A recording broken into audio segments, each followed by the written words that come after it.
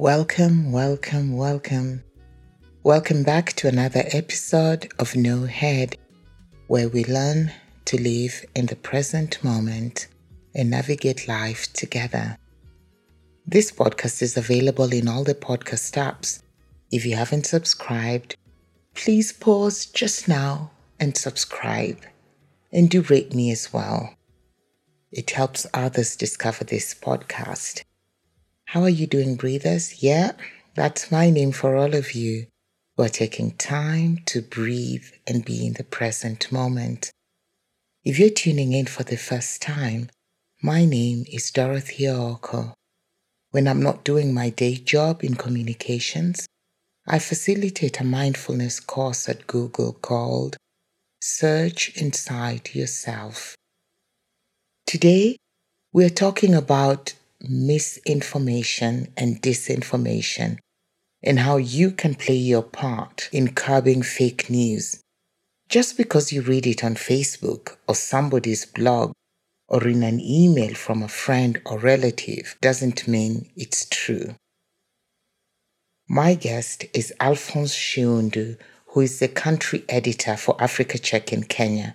Alphonse is an award-winning author, journalist, and editor who has worked in Kenya's mainstream media houses, specifically the Nation Media Group, the Standard Group, for a total of 12 years before joining Africa Check in 2017 to set up and run the Nairobi office. He has expertise in fact-checking research, open source intelligence, digital multimedia journalism, development communication, and publishing technologies.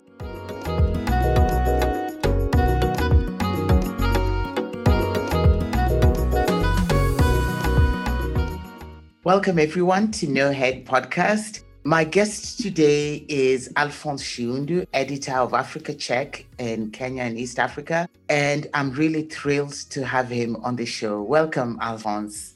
Thank you. Thank you very much for that. Right. And before we begin, we normally just do a breathing exercise to get us settled. It's early in the morning and just bring us to this state of present awareness. Will you join me? Okay. I will just guide us. So what we do is we just take a deep breath to a count of 5, hold to a count of 2, and then release slowly to a count of 5. And we will do that 3 times. Right? Okay. Trust me, nothing weird. All right. So let's begin. Breathe in. Hold. Breathe out slowly. Breathe in.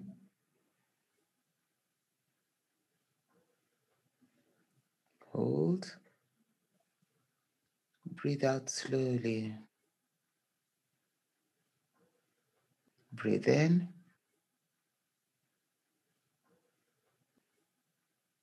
Hold. Breathe out slowly. And now let your breathing return to its normal rhythm. Just breathing in and out, not controlling anything, just letting your breath be.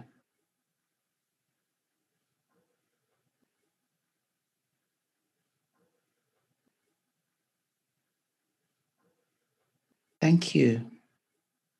Thank you, Dorothy. That was fantastic. Thank you. Before we begin, one of the questions I ask people is, how was 2020 for you, COVID, and what are some of the lessons that you've learned?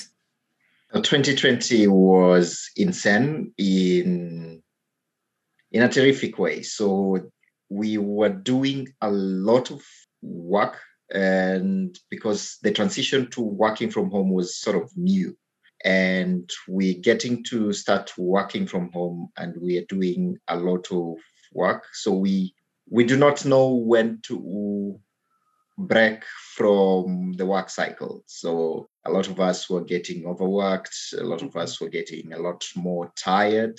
And at some point, we had just to stop and recalibrate and see, okay, this is what we've been doing for since March, we're saying, so this is July when we're taking stock, and we're seeing we still have half a year. If we keep at this pace, we may not get to the end. And there was this flux of misinformation around COVID-19, and it was part of why we exist as Africa Check, to fact check that timely, because this was a matter of life and death on one hand. So all those fake prescriptions that were online, all those official statements by public figures telling people to do basic things like drink alcohol, or do the herbal steaming to clear their airways, and the calls about vaccination, not to vaccinate, or whether to take a vaccine. All those things came together, and we had no option. Even if we wanted to go slower, there was no room for that. So we had so much to do, and we had to do it quickly. So towards the last quarter of the year, a lot of people were catching up about what we call now the infodemic. It's a pandemic, and it's an information pandemic, where we have a lot of misinformation around the pandemic. So we had to train more people about why this was important, and give them the skills to do the fact checking by themselves, and alongside our database of what is correct and what is incorrect, and just point them to tools that can make their life better and reduce how they are likely to be affected by the misinformation. 2020 was crazy. So it went in a blur. So by the time it was getting to December, there was nothing even to celebrate, because we were still locked. Tell us a bit about Africa Check. I know Africa Check because we have worked together, but many people don't know about Africa Check and what you do, and why this was the most hectic time for you as an organization. Africa Check is really a fact-checking organization. So that usually sounds complicated to most people, what's fact-checking. So it's just the people who try to find out the truth about statements and claims made by public figures, and decide using the most recent, the latest publicly available evidence to say that this is the correct information, and these are the facts around it. So we do not try to claim that we are arbiters of truth. We just point people to where the facts are. How they color those facts and how those facts inform their thinking, that's up to them. But we try as much as possible to give them, this is the correct information. So if you're going to make a decision about anything regarding your personal life, professional life, regarding policy, this is what you need to know about this issue. So that is essentially what Africa Check does. And we do this not just in Kenya, but we in 4 countries. So our HQ is in South Africa, but we also in Nigeria and in Senegal and in Kenya. So we try to also reach out to people in languages they understand. And that means a lot of misinformation could be going out in Kiswahili in East Africa region. So we try to do Kiswahili debunking reports. In South Africa, Zulu is also widely spoken, so we do Zulu. In West Africa, in the region for Nigeria, Sierra Leone, Liberia, there's a lot of Pidgin. Mm-hmm. So we do it in Pidgin, and then we do it in Wolof for Senegal, the Gambia. So we trying to get into spaces, meeting people where they are, and showing them what misinformation is. So it's, in a nutshell, that is Africa Check and what they do. So it's just setting the record straight, giving people about the facts, keeping the public debate honest. So those 3 things are very, very important. You talked about the skills that you are trying to give people during the pandemic, just to make sure that people have the information, the right information, and what they do with it. What are some of the skills that people can have? Because we know that misinformation is happening all the time. So this misinformation is happening all the time, but the basic skills are the critical thinking skills. So it's the basic questions we ask ourselves every time we see something. Some people do not ask, they would just want to share, they want to retweet. But the most fundamental question is, how do I know this is true? Like, how do I know what I know? Like, how can I prove this? So the question, somebody, before we share, we usually just tell them to stop, reflect a bit, verify that information. And if they are sure it's something worth sharing, then they can do that. So the first question we usually say is, ask yourself, who's the source of this information? Who's sending it out? And is that source in a position to know that this information is accurate? So once you know what the source is, sometimes you may not know what the source is, and you really you're triggered, your fingers are itching, you want to retweet, you want to share it. So you don't know the source. So just ask yourself, how can I prove this? So what's the proof? Once you find publicly available proof, we also have a sort of fact sheet that allows people to verify whether it's breaking news, whether it's a scientific publication, like pointers to show you that, oh, this is a legit scientific publication, or this is a fake or a phony or a dubious scientific publication. Right. So we show them there's this checklist that they can use to find out whether what they want to cite as proof is actually something that they ought to be using. So it's that kind of stuff that we do. So you ask yourself, what's the source? What's the proof? Is the proof credible? And once you're sure, then you ask yourself, do I really have to share it? Most of the time, we really don't usually have to share information. Like, if we don't share, what would happen if you do not share? But sometimes this we realized with COVID is, somebody will see a prescription with a letterhead from an Indian hospital with a doctor's signature and a rubber stamp, which says that take these tablets for you to prevent or for you to cure COVID-19. They would be sharing it because they're thinking, I want to keep my relatives safe. So let me share it with my family, wherever they are. When the time comes, should they get sick, at least they are one step ahead. But do they know that prescriptions are individual?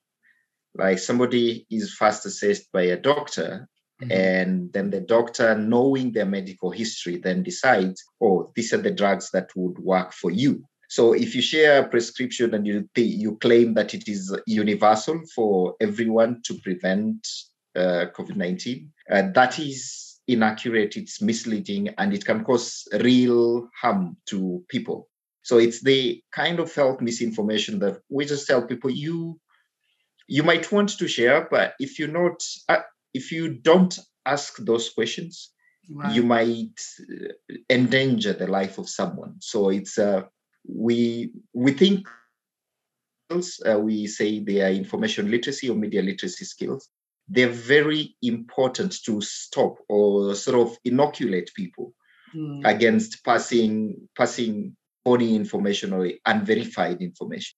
So that's pretty much so the skills. Apart from the critical thinking and media literacy skills that we pass around, we also show people just how to check the facts. Right. So, for example, if somebody has something they want to pass around, say a picture or a video, we show them how they can do something as simple as a reverse image search on their mobile phone or on their desktop to just check, is this correct or is this incorrect? And does this video exist before or does it not exist before? some of the videos or images that are used for misinformation are usually very low quality. And so it becomes really difficult to verify unless you can get the original footage. Right. And a lot of the merchants of misinformation do this deliberately. So they can create a video and tamper with the quality and put it out there so that some of the items in them are not visible. Their job is to sow doubt. So whether it's true or not, it does not matter to them. As long as people do not know where the facts are, people put out whatever they are putting out, and by the time we come back with the facts or whatever, their job is done. They have moved on to the next item that they want to put across. I like what you talked about, the media literacy and asking the question, should I forward? But what happens in the dark web and in WhatsApp, in our WhatsApp groups, because I think that's where a lot of the misinformation happens. Some people don't even read, they receive and share, and they receive and just share, and they don't ask the question, do I really need to share? And sometimes is it because it's funny or whatever reason it isn't. But so people just keep sharing. Is there a way in which you found out in dealing with many other countries? Is this human thing to want to share all the time? And is there a way of curbing it? As you've worked across Africa, are you seeing it increase or decrease? Are there certain seasons when it almost gets out, like last year with the pandemic? Yes, the urge to share is like always there, mainly around things that would trigger emotions. So like politics, it's usually very ripe for that. The pandemic and the vaccine misinformation, things that we have been controversial since a long time ago. Mm-hmm. Now, those ones usually trigger a flurry of misinformation. Then we also have the news events. For example, last week and the week before, we were seeing a lot of false information around the South African violence in response to Zuma's jailing. Right. If we could call it that. Yeah, there was a lot of that. And we're seeing this and it's circulating on WhatsApp. So what we realized, and I think this was around 2019, is we were doing an experiment, say from 2018, where we would see misinformation on WhatsApp, but we were wondering, how do we get into that space? Because it's very private. If you're not in a group, you miss out. You don't know the kind of false information that is circulating. And that's the danger, isn't it? Because no one can get in. That's the biggest danger for that. And so as we're sitting there, we decide, okay, why don't we give people a WhatsApp number? So if they see something on WhatsApp and they want to share it, why don't they share it with us? And we would say whether that thing is legit or it's inaccurate. Yes. Right. And then we will respond to them and then they can comfortably share it. So we launched something called What's Crap on WhatsApp, which is essentially stuff that is shared on WhatsApp is sent to us, and every week we put out a broadcast about the fake things that were circulating on WhatsApp the past week. So that gives us a lot of time to fact check the items and just notify people that, oh, if you saw this on WhatsApp last week, it's either true or it wasn't true. And we put that out every week. Then we realize now in the countries like, for example, Kenya, some of the things that are sent on WhatsApp are prominently shared on Facebook, and then somebody gets it off WhatsApp, puts it on Facebook, and takes the screenshot from Facebook and reshares it on WhatsApp. So there is this kind of looping cyclic thing where it's coming from both sides. And so we created a broadcast which is called Fact on Facebook. So we check everything on WhatsApp and we check everything on Facebook, and we pick the 5 of those items, and we put them out every week, like every Monday at 9 in the morning, so that if somebody has spent the weekend feeding on false misinformation, they are coming for a detox or a jab, telling them, oh, this is the reality. What you saw was false information, and these are the facts around it. So just quick links and from our WhatsApp number.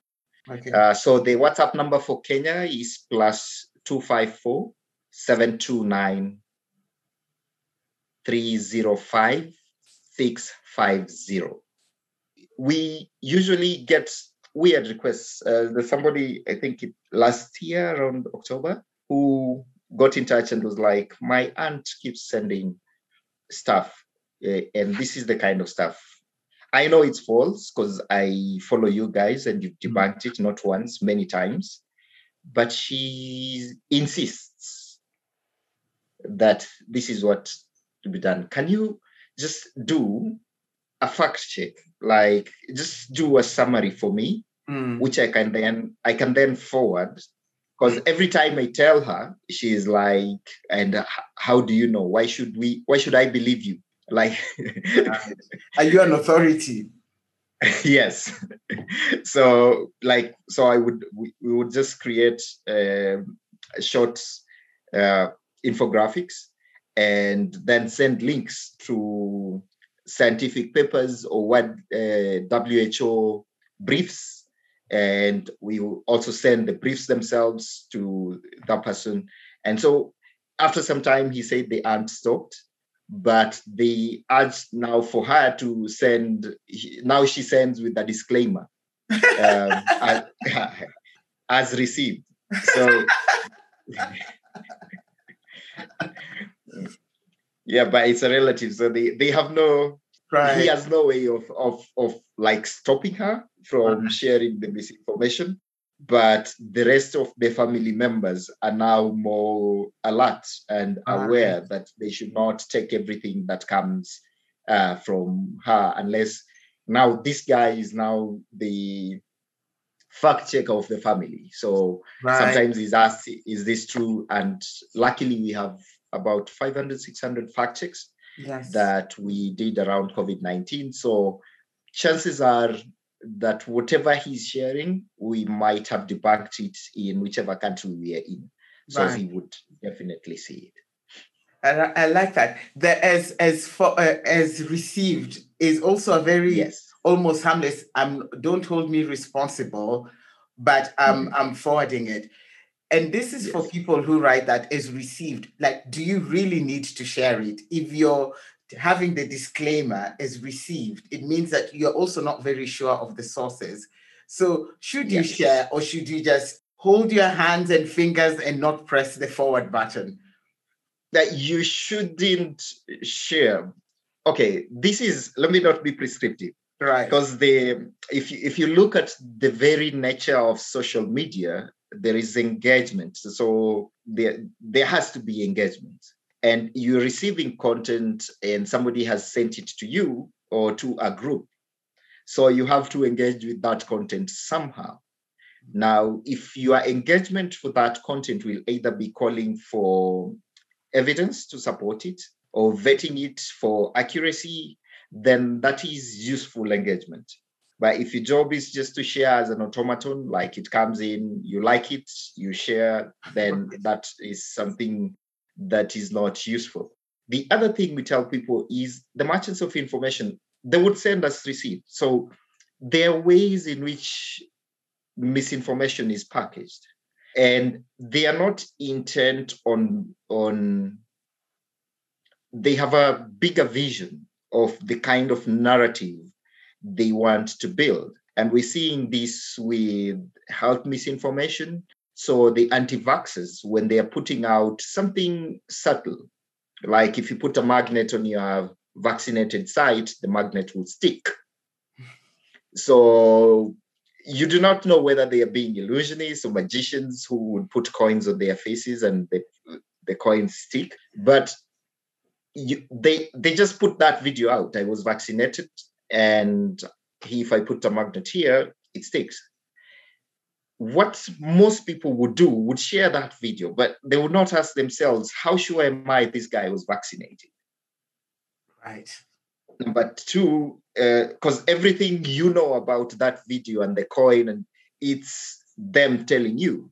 Have they dabbed the coin with some glue or fat or saliva or liquid that then when you put in your body, it sticks?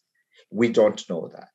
And what we established is somebody went to one of our fact-checking colleagues or in the US, saw this video, and from the video, he could tell the location of the store where this person said he had gone, bought a magnet, and now was sticking to the and he said he was taking a Pfizer vaccine or something like that. So this guy goes, buys the same magnet in the same store, speaks to the attendant, puts it on the vaccination site, it doesn't stick. So sometimes we have to recreate the stuff. We saw something where somebody was saying that if you eat bananas and eggs, you'll have trouble with your digestion. And our editor decided, okay, he's going to eat the banana and the boiled egg and see what happens. And so sometimes you just have to meet fire with fire, like show, okay, this is what you did. We followed the same steps. It's not true. And then you go now, after you do that, then you go for the scientific evidence. Now, in the case of the magnet, it's you're using ferromagnet, which would touch on anything with iron. And so when you put, for a magnet to stick to something, there is a physicist told us there has to be a certain weight or grammage where the magnet would stick. And for that to happen, then it would need, it's something you can actually feel, like a grain where it was put. But the people doing this are not interested in that science. All they are doing, they're picking that old conspiracy theories about everybody would have a microchip inserted into them. And then, so they're starting with the magnet. And then from that magnet, they want you to fill in the dots because they have already fed you with the old conspiracy theories about the vaccine being a vehicle or a ruse for microchip to microchip every human being. So it's those things. And we try to talk about the narratives and tell people, these are the facts around it. And sometimes we go as far as showing them these are the ingredients that went into making the vaccine.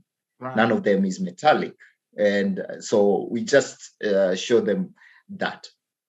I like that. And that leads me to the next question. And we talked about this on the phone. The video that went viral of the guys, in their motorbikes and snatching the phone from the traffic cop who was doing his duty. And I know I saw it. I was shocked. I was like, wow. And I kept telling people who sent it, but can't we see the registration of the Nduthi guy? And can't we follow? And everyone's just like, no, this happened. I tell you, there's no hope in this country. And then the cops, the OCUPD said, no, it's not true. This is fake news. How do people go about verifying that? Because that video really circulated on WhatsApp. Mm-hmm. And was it true? Did you get to fact check that video? We are stuck to the point where we're trying to find out the person who shot it, right? Using open source intelligence tools, so that we trace the original video, and then from that point we can, because we don't want to go against the police and tell them no, it's actually right. True, or it's not, right. Or we side with them and we don't have the evidence to back it up. So right. It's still it's taking a little bit more time than we anticipated. Right. And this is what I alluded to. By design, the video quality is so low, so that even if you're freezing the frames, you cannot capture the number plate of the motorbike. Right. And the other thing is the way the video is presented. So you have this narrative that these people know. So they know insecurity in Nairobi. it's a perennial story. Right. Number two, they know that police communication, something would happen and then they would deny. So, like, they're preying on the trust deficit of the police officers and of the police institution, so that even if the police deny, somebody asks you, did you expect them to say, yeah, we were robbed? Right. So they are all those aspects coloring whoever posted the video, so that if it's true, then it's huge. Right. But if it's false, there is doubt. Like, if it's false and you say it's false, there is doubt. People do not believe that it's you're actually telling the truth. So unless we have irrefutable evidence that somebody comes and says, I shot the video, Right. it happened on this place, on this road, and if we can say the official open source for facial recognition software that we can use, and like, if we can get that, and hopefully it captures some of the faces of the people, and we can verify that they were actually at that place at that time, then that would be much, much easier to now go against the police and say, oh, the police are right, it's actually false, or the police are wrong, this is actually fake news. But up to this point, we haven't been able to do that, because it's taking a little bit more time. It's painstaking, but we keep trying to see where we end up with it. Thank you. That's really helpful. And of course, people said the police were saying that because it actually does corrode the confidence. So the trust is so low.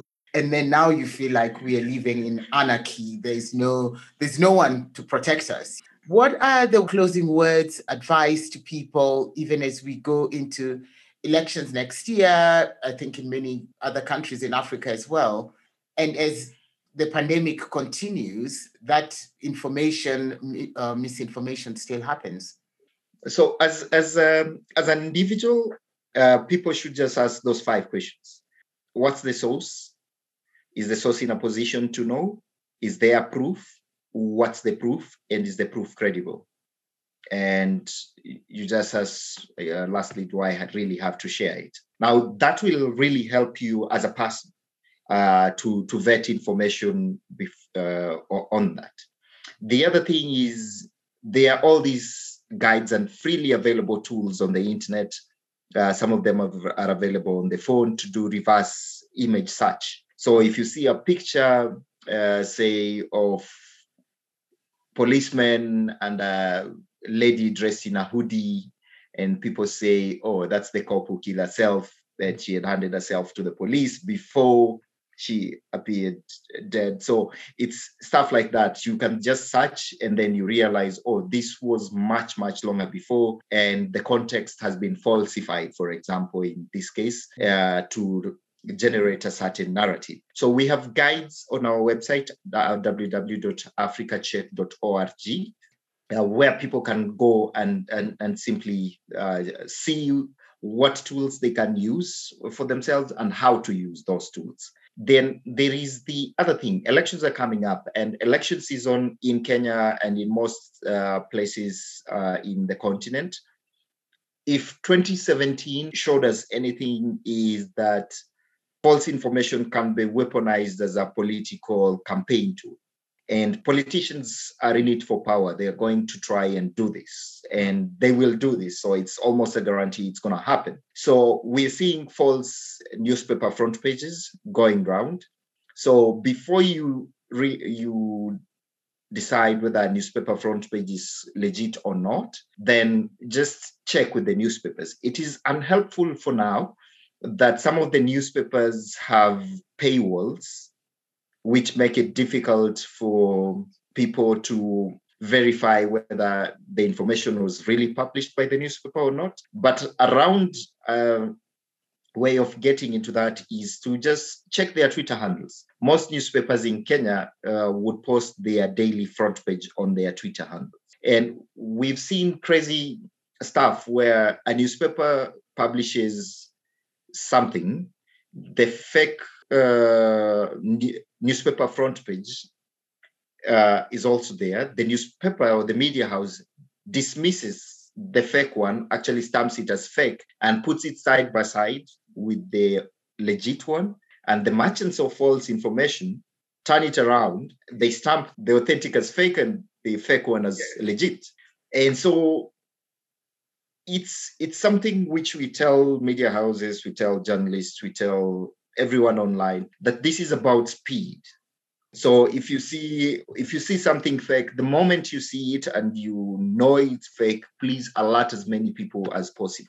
Facebook has been helpful in the sense that we are in something they call third-party fact-checking network or project, where now when we fact-check anything on Facebook and we find it false, we are in position to rate it as false or more context needed or misleading and stuff like that. So once we do that rating, the algorithms kick in and they will find similar content that this has been rated as false by a fact checker, and they will link them to the article we've written about that thing, giving the facts around the statement. So if anybody shared, if anybody posted, they would get that feedback. And Facebook says they reduce circulation by up to 80%, so that very few people see it. So it has, in a way, deterred people who post misinformation on Facebook, but now they are faking whole Facebook pages. And we had this incident where I think it happened on Twitter over the weekend, where a fake Twitter page was verified while the original Twitter page wasn't. Wow. And so these are instances where we it's just working collaboratively as fact checkers in Kenya and on the continent and everywhere in the world with the International Fact-Checking Network. So with the platforms. So we're working collaboratively, trying to find out efficient ways to tackle misinformation, but we also cognizant of the limitations because we are pure fact checkers in platforms with 2 billion people. And now trying to match that scale, we understand that we need AI to help us with that. And we are doing multiple projects to be sure that works. So Google has helped us funding one of the projects that we are doing with Full Fact in the UK and Chequeado in Argentina to do just AI to find things that we can check. Together, we just hope that by the time all these tools are live, right. So those are the tips. So stay alert. That's why we tell people stay alert. Thank you. And I think that's such a great way to end, that one way of stopping the spread of fake news is to fact check yourself, and also make sure that you find out the source. And if you don't know what the source is, then ask, do I really need to forward this to the next person? So thank you so much, Alphonse. This has been really enlightening and just what we needed. Thank you. Thank you, Dorothy, and thank you for the great work you're doing with these podcasts. Thank you. Thank you. Thank you so much. Have a lovely day. All right. You too. Bye-bye. Bye.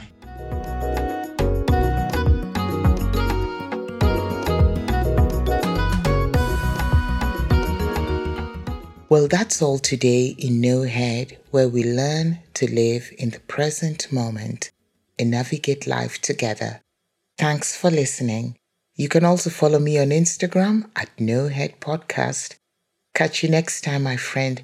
May you stay alert. May you fact check yourself. And may each forward stop with you.